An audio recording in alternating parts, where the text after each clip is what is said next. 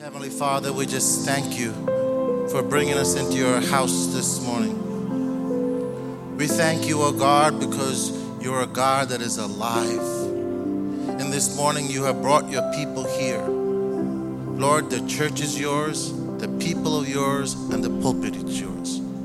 So this morning I pray that you would speak to your people. I pray you would open their hearts. I pray that they would hear from you this morning. I pray that, Lord, you would give them a word this morning, a word to sustain them, a word to bring them through their trials and their sufferings, a word to confirm them in their faith, oh God, oh Father, a word to deliver, a word to heal, a word, oh God, that will, Lord our Father, remove every darkness, bind everything that's binding them, break every chain of our. This morning I pray that, Lord, you would give them a word. And Lord, I pray that, Lord, every spirit that comes against the word of God this morning, I cast it out in the name of Jesus. And we promise to give you the glory, honor, and praise. In Jesus' name we pray. Amen. You may be seated.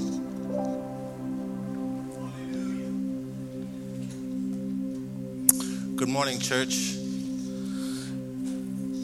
This morning, I would like to turn your attention to Luke chapter 17. Luke chapter 17, verses 20 to 37. It's a long scripture, but if you haven't caught up on your Bible reading this week, I'm going to catch you up this week. But for Luke 17, verses 20 to 37, if you can read that.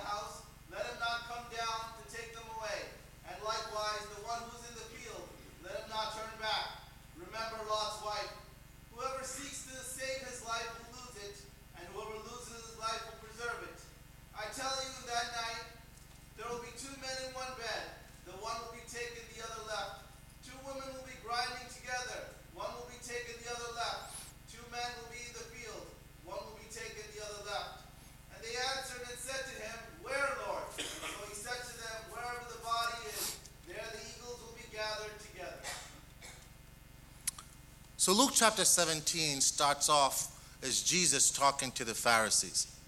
And he's talking to the Pharisees. He's talking about the kingdom of God. And he says the kingdom of God is here. And later on he said the kingdom of God is coming.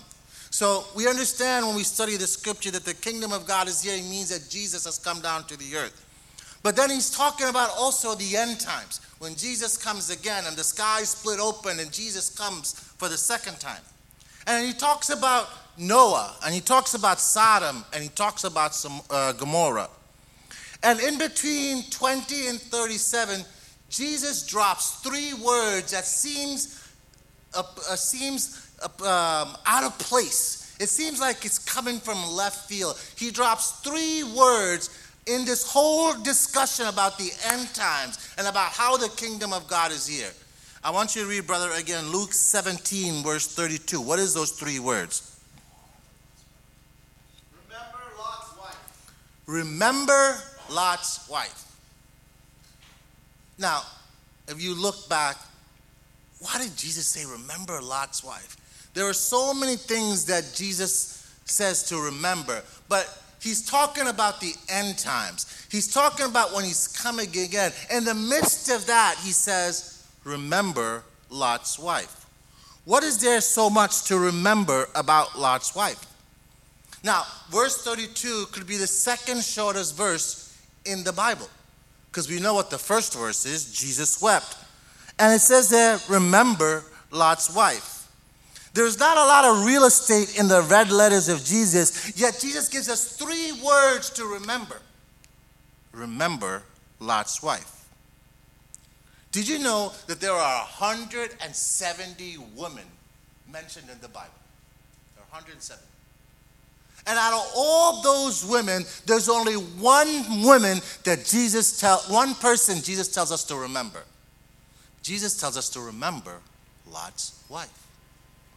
Now, I was wondering, if I was one of the 170 women in the Bible, I would be a little annoyed. I would be a little insulted. Because I would say, if I was Eve, I would say, well, I was the first woman. I came from a rib. I'm still blamed for all the issues in the world. If I was Sarah, I would say, listen, I delivered a child at the age of 90 without an epidural. And I could say, if I was Miriam, I would say, I was the first woman worship leader. When the children of Israel left Egypt, they came to the Red Sea, and God split the Red Sea. Bible says that Miriam took up a tambourine and danced and worshiped before the Lord. I was the first worship leader. Why don't I get remembered? Or I could be saying, what if I was Ruth? I was a Moabite. I was an outsider. Yet I became in the lineage of Jesus Christ. I should be remembered. And then we talk about we talk about Esther. I was a queen. I should be remembered. And we can go on and on. We could talk about Hannah. We could talk about Priscilla. We could talk about Elizabeth. But I want to mention one more name. I said, I could be Mary. I was the mother of Jesus. I gave you birth in a manger. Surely I should be remembered. But Jesus doesn't say, remember all those people. Jesus says one thing, remember Lot's wife. For a woman that appears in Scripture on the pages of Scripture just quick enough to forget her, we don't even know her name. Yet God wants us to remember. So what is there for us to remember about Lot's wife? She only appears twice in the whole Bible. Twice. Once in the Old Testament and once in the New Testament. Yet Jesus says, I want you to remember Lot's wife. So let's go to Genesis chapter 13. Let's look at Lot's wife. Let's look at why Jesus wants us to remember Lot's wife. We'll start off in Genesis chapter 13. If you can read Genesis chapter 13, verses 10 to 13.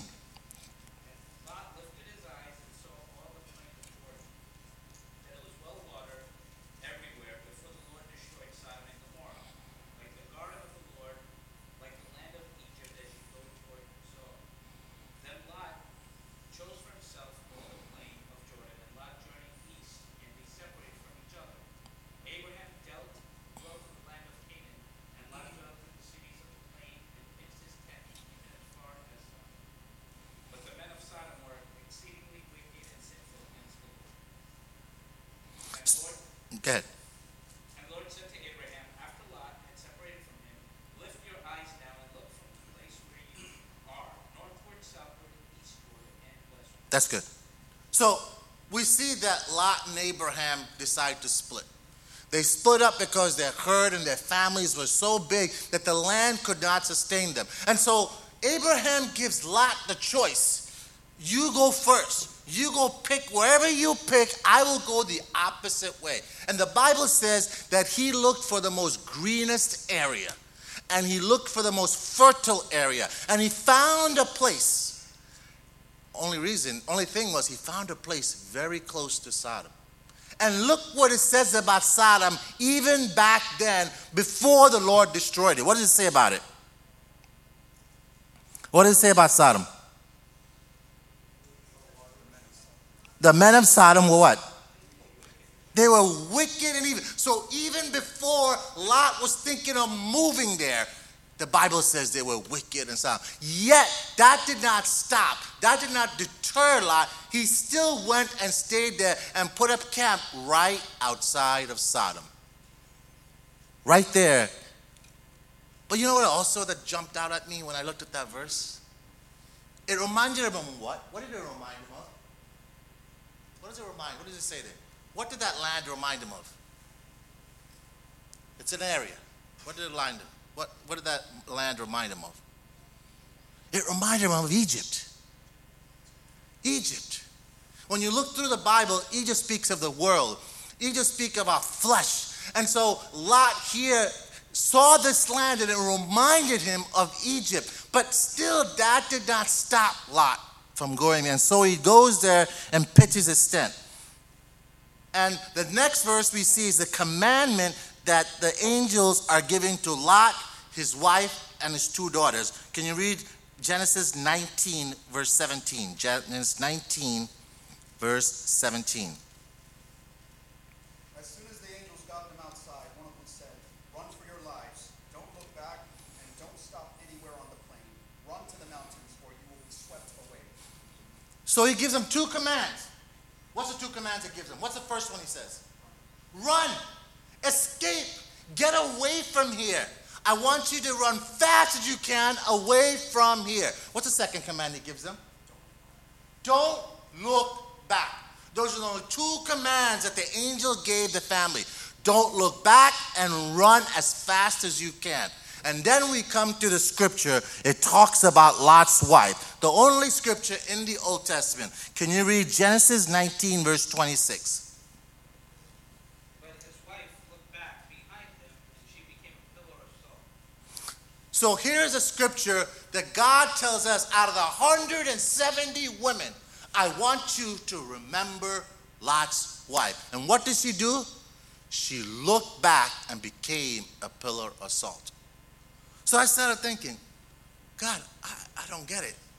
What is there to remember? There are so many important people that I can think about to remember in the Bible. And the Bible gives us so many verses about them. Yet for this one person, I don't have much details. I don't have much history. I don't have anything much to know about this person. We don't even know her name.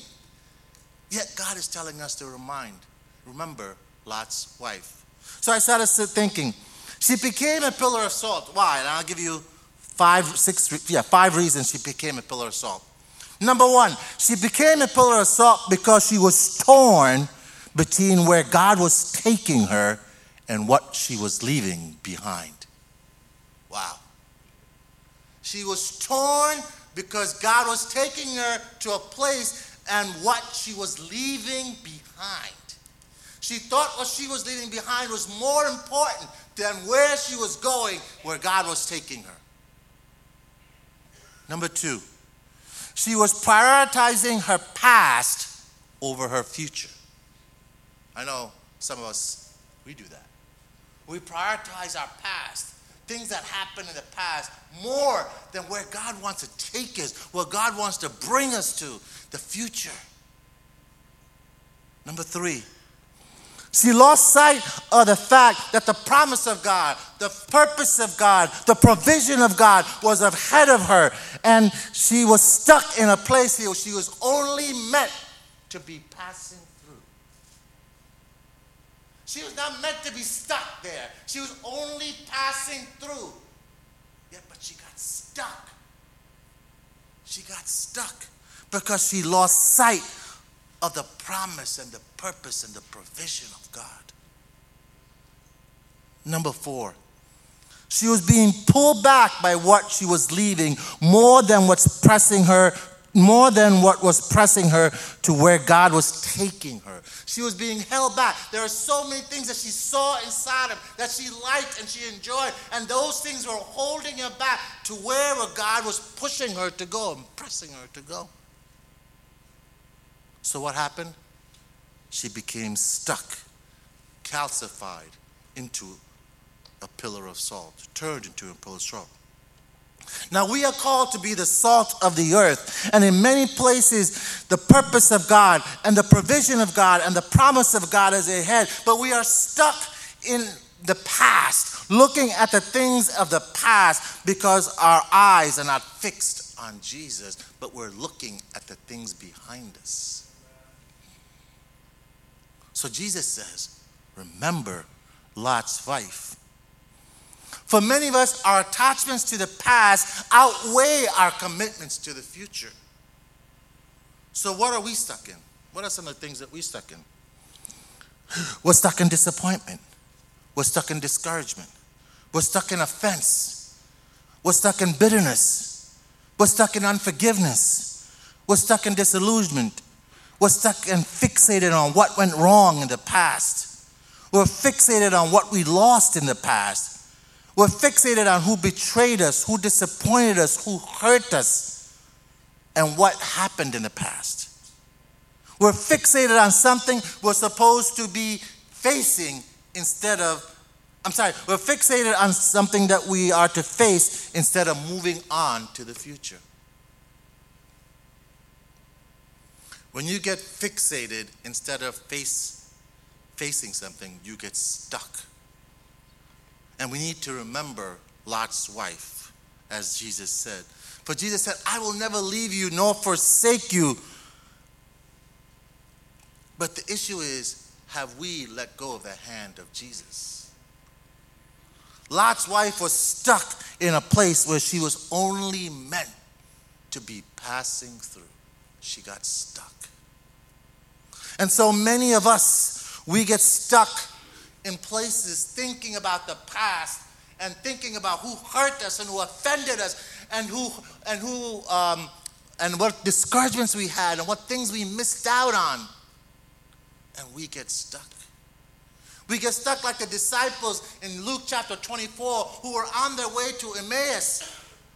They had just seen Jesus die and buried, but they didn't know he rose again. They knew he was a Messiah, and they're on their way to Emmaus, and as they were talking, they did not even realize that Jesus was walking with them. God incarnate walking with them, and they did not recognize him. Because of their disappointment, because of the discouragement, because of the disillusionment, they were overwhelmed. But they didn't realize that God was walking with them. They didn't even recognize him. And so what does it say? Luke 24:21. Luke 24:21.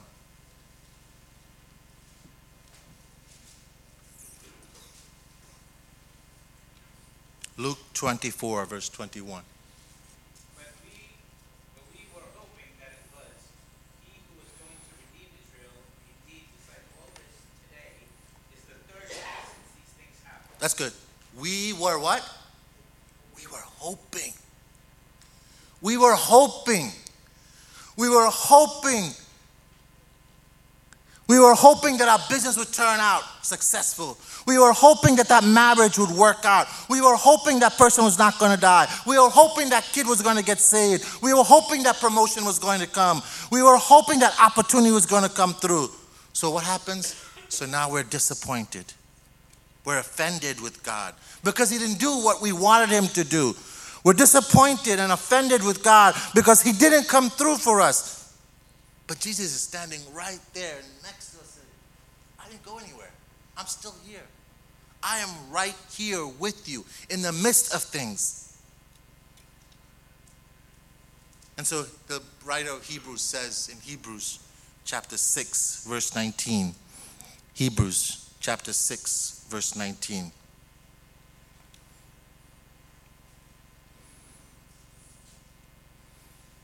Hebrews chapter 6, verse 19. Which hope we have as an anchor of the soul,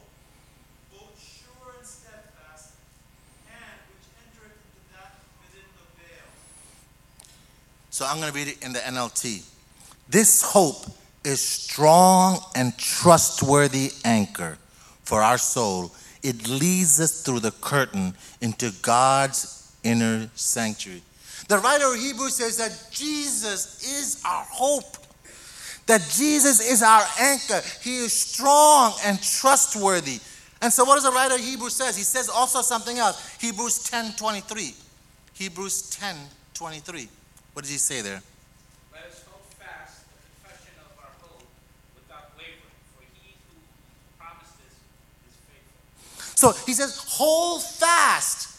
Hold fast to what? Hold fast to that hope that you have. Hold fast so that you don't waver. Let us hold on to our hope without wavering. If Jesus is truly the anchor, then your hope does not waver when everything in this world is wavering. If everything in the world is wavering, and if you and I are anchored to Jesus, we won't waver. So I started looking at an anchor. When you look at an anchor, right, it's big, it's heavy, and it's tied to these big chains.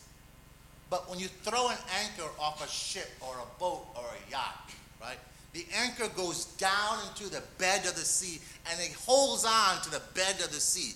So that whatever happens, whatever it's attached to, that boat, the ship, the yacht, whatever it's attached to, it holds that boat, and no matter what the winds and the storms are. But our anchor is different. Our anchor does not go down into the bed of sea. Our anchor goes up. It goes up into the heavens. It goes to the other side of eternity. And our anchor is Jesus. And if you and I hold on to Jesus, my Bible says he never fails. Our earthly anchor might fail. When the forces outweigh the load of that anchor, the anchor tends to fail. But the Bible says Jesus never fails. So all I have to do is to hold on to Jesus so I don't fail. You and I need to not get stuck, but we need to move on. We need to move forward, turning from a pillar of salt.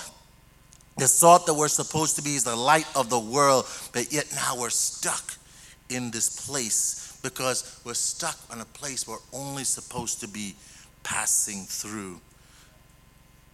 So the writer of Hebrews is writing to the Jewish Christians who have gone through so much persecution. They lost so much. They lost their families, they lost their assets, they lost their jobs, and they're being tossed to and fro. And now they come to a point where they're thinking, you know what? It's easier if we go back.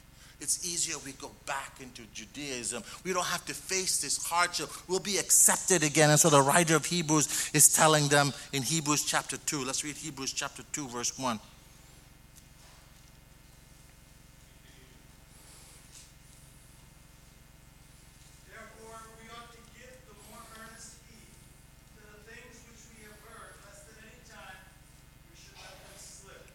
He says, he begins the verse by saying, therefore.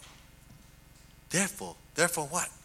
He had just talked about the supremacy of Christ. He talked about the sufficiency of Christ. He reminded them that Jesus is better than the law. He reminded them that Jesus is better than the prophets. He reminded them that Jesus is better than Moses. He reminded them that Jesus is better than the angels. He reminded them that Jesus is the greatest of all. He reminded them that Jesus is better than anything that you left behind. He's better than anything you can think, smell, touch, taste, feel, because he's supreme over the angels, over law, over prophets, over Moses. And so he tells them, pay close attention. I want you to hold on lest you drift away. Lest you drift away. Do you know when you put your sight, or when you lose your sight, when you start to waver and get stuck, you lose sight of your hope. You go back to the things you came from. If you're not moving forward with Jesus, you'll go back to what you came from. When you start to waver and get stuck, you lose sight of your hope.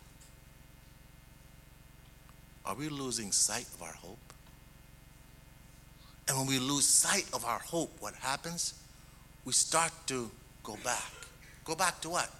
Go back to where we came from, the things that we left behind, the things we got out of, the things that we got out of to come into Christianity. We start going to our old ways, our old path, into the world we start going because we lost our hope.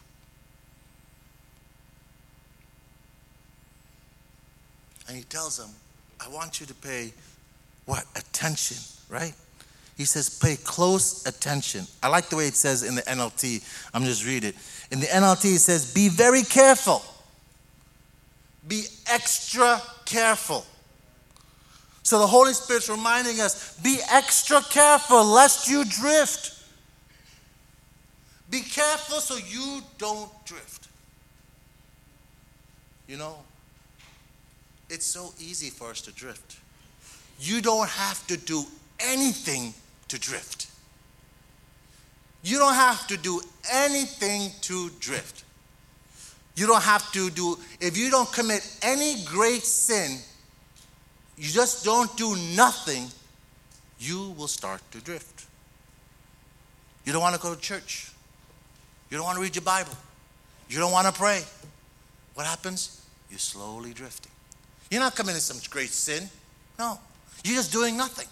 But as you're doing nothing, you slowly start to drift. You start to drift away from God, away from the things of God. So I wrote down a few things. What causes us to drift? What are some of the causes? How can we tell if we're drifting? How can we tell? So let me give you 8 pointers on how we can tell we're drifting. Number 1, you know you're drifting if a blue check means more to you than a heart check. If you can be verified by man, it doesn't matter that God already validated you 2,000 years ago. You know you're drifting if it's more important for you to be known than Jesus to be known. You're drifting. You know you're drifting if it's more important for you to have likes than to be like Jesus. You're drifting. You know you're drifting if you don't care how many are following you than those that are not following God. You're caring more about who's following you than those who are not following God. You know you're drifting when you care about everyone else's business than the Father's business. Then you know you're drifting. Everyone else's business is very important, but the Father's business, not important at all. You know you're drifting. You're stuck or drifting when you talk about it to everyone else more than you pray about it to God. You're drifting. You have drifted and lost your sense of hope when you will become more important than the will of God in your life. When the will of God is not important, you know you have drifted. When you're trying to get from people what you only can get from God, and you wonder why you're stuck, you're drifting. Our hope was always meant to be in Jesus. He hasn't gone anywhere. But we get stuck when we lose sight of the source of our hope, which is God. And so we need to move forward and get close to God. Because church, this is not the end. There is so much more God wants to do with us. There are more people to reach. There are more people to save. There are more people to deliver. There are more people to be healed. There are more marriages to be restored. There are more relations to be reconciled. We cannot get stuck. We cannot look back. We can't go in the past, but we have to press on and press forward. As I come to a close, we have this hope because if you know your source and what your source of hope is, then all your circumstances don't align. You won't crumble or drift because Jesus is that hope that we have.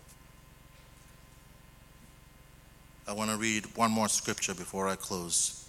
Philippians chapter 3, verse 13. Philippians chapter 3, verse 13.